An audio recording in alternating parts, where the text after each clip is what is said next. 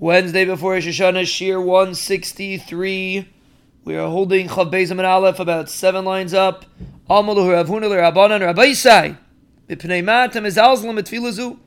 Rav Huna asked the Rabbanan, why are you mizalzel in tefillah of Ezra? Im yisham tzina, if it because it's too cold. Efshir b'machatzais. You could use hot. Amalu Rav Chizda v'chayesh tefillah b'chamin. Could you be tevel and hot? Meaning, what's the tefillah going to help? It's ma'im shuvim. It's not a regular mikveh. He told him Avad Rava holds like you that you need a regular mikveh. You can't use a swimming pool or a bathhouse. Reb Zeir was sitting in in like a container of water, a big container of water by the bathhouse. He told his shamish, he told him, bring 9 kavim and throw it on top of me, because he wanted to get rid of his carry. Why do you need 9 kavim? You're already sitting in a tub. Why need more than that? The 9 kavim have to be like arba'im sa. Just like the 40 sa of a mikvah. You have to specifically go into the 40 sa.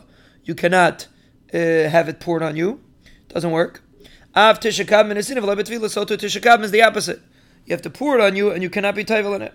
So b'kitzur, it has to be that you're inside it, and a mela, you need that you should be inside the 9 kavim, and it's not enough if you pour it on top of you, and therefore it's not enough. And you need that the 9 kavim should be poured on you. It's not enough if you're sitting in it. And the mela, that's why he told the shamish to pour it on him. If Nachman tikin chatza bas Tisha Kavim, if Nachman set up a container of 9 kavim for someone that needs it. The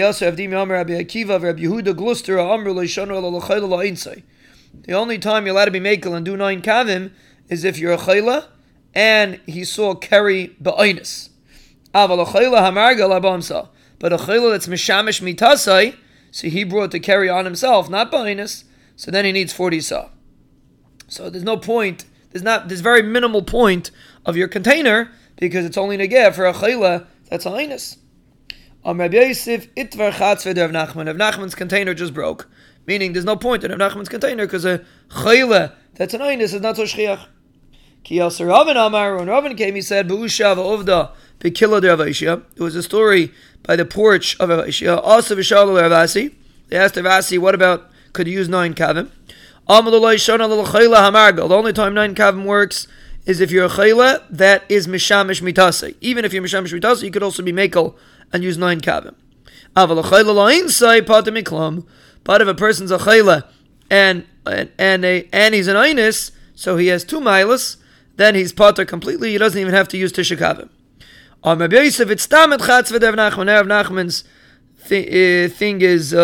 container is gesund, because now we fixed it, and the mela you could use it. It's good. They all disagree what Ezra was misaken.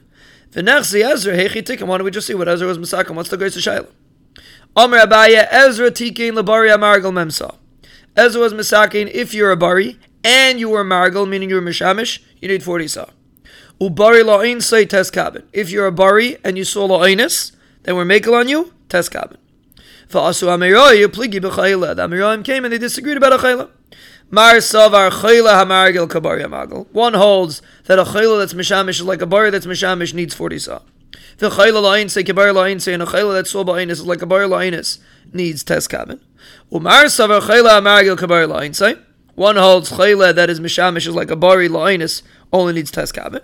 The chayla la'in say pater miklam, and he holds a chayla that sees ba'inus is pater completely, doesn't even need tes kabin. This concludes today's piece. Please try to review now twice, and then during the rest of the day, try to do 2 more times, and then tomorrow morning before learning the new piece, please review this 1 more time.